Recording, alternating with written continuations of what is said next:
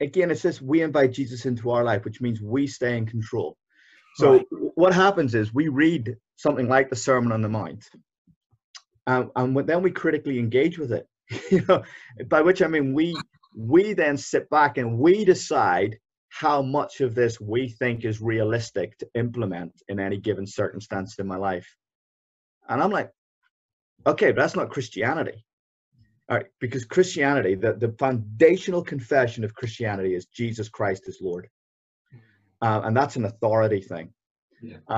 So our attitude is we open the Bible, and I mean, I'm saying this, like don't think I'm saying this is what I do necessarily, all right?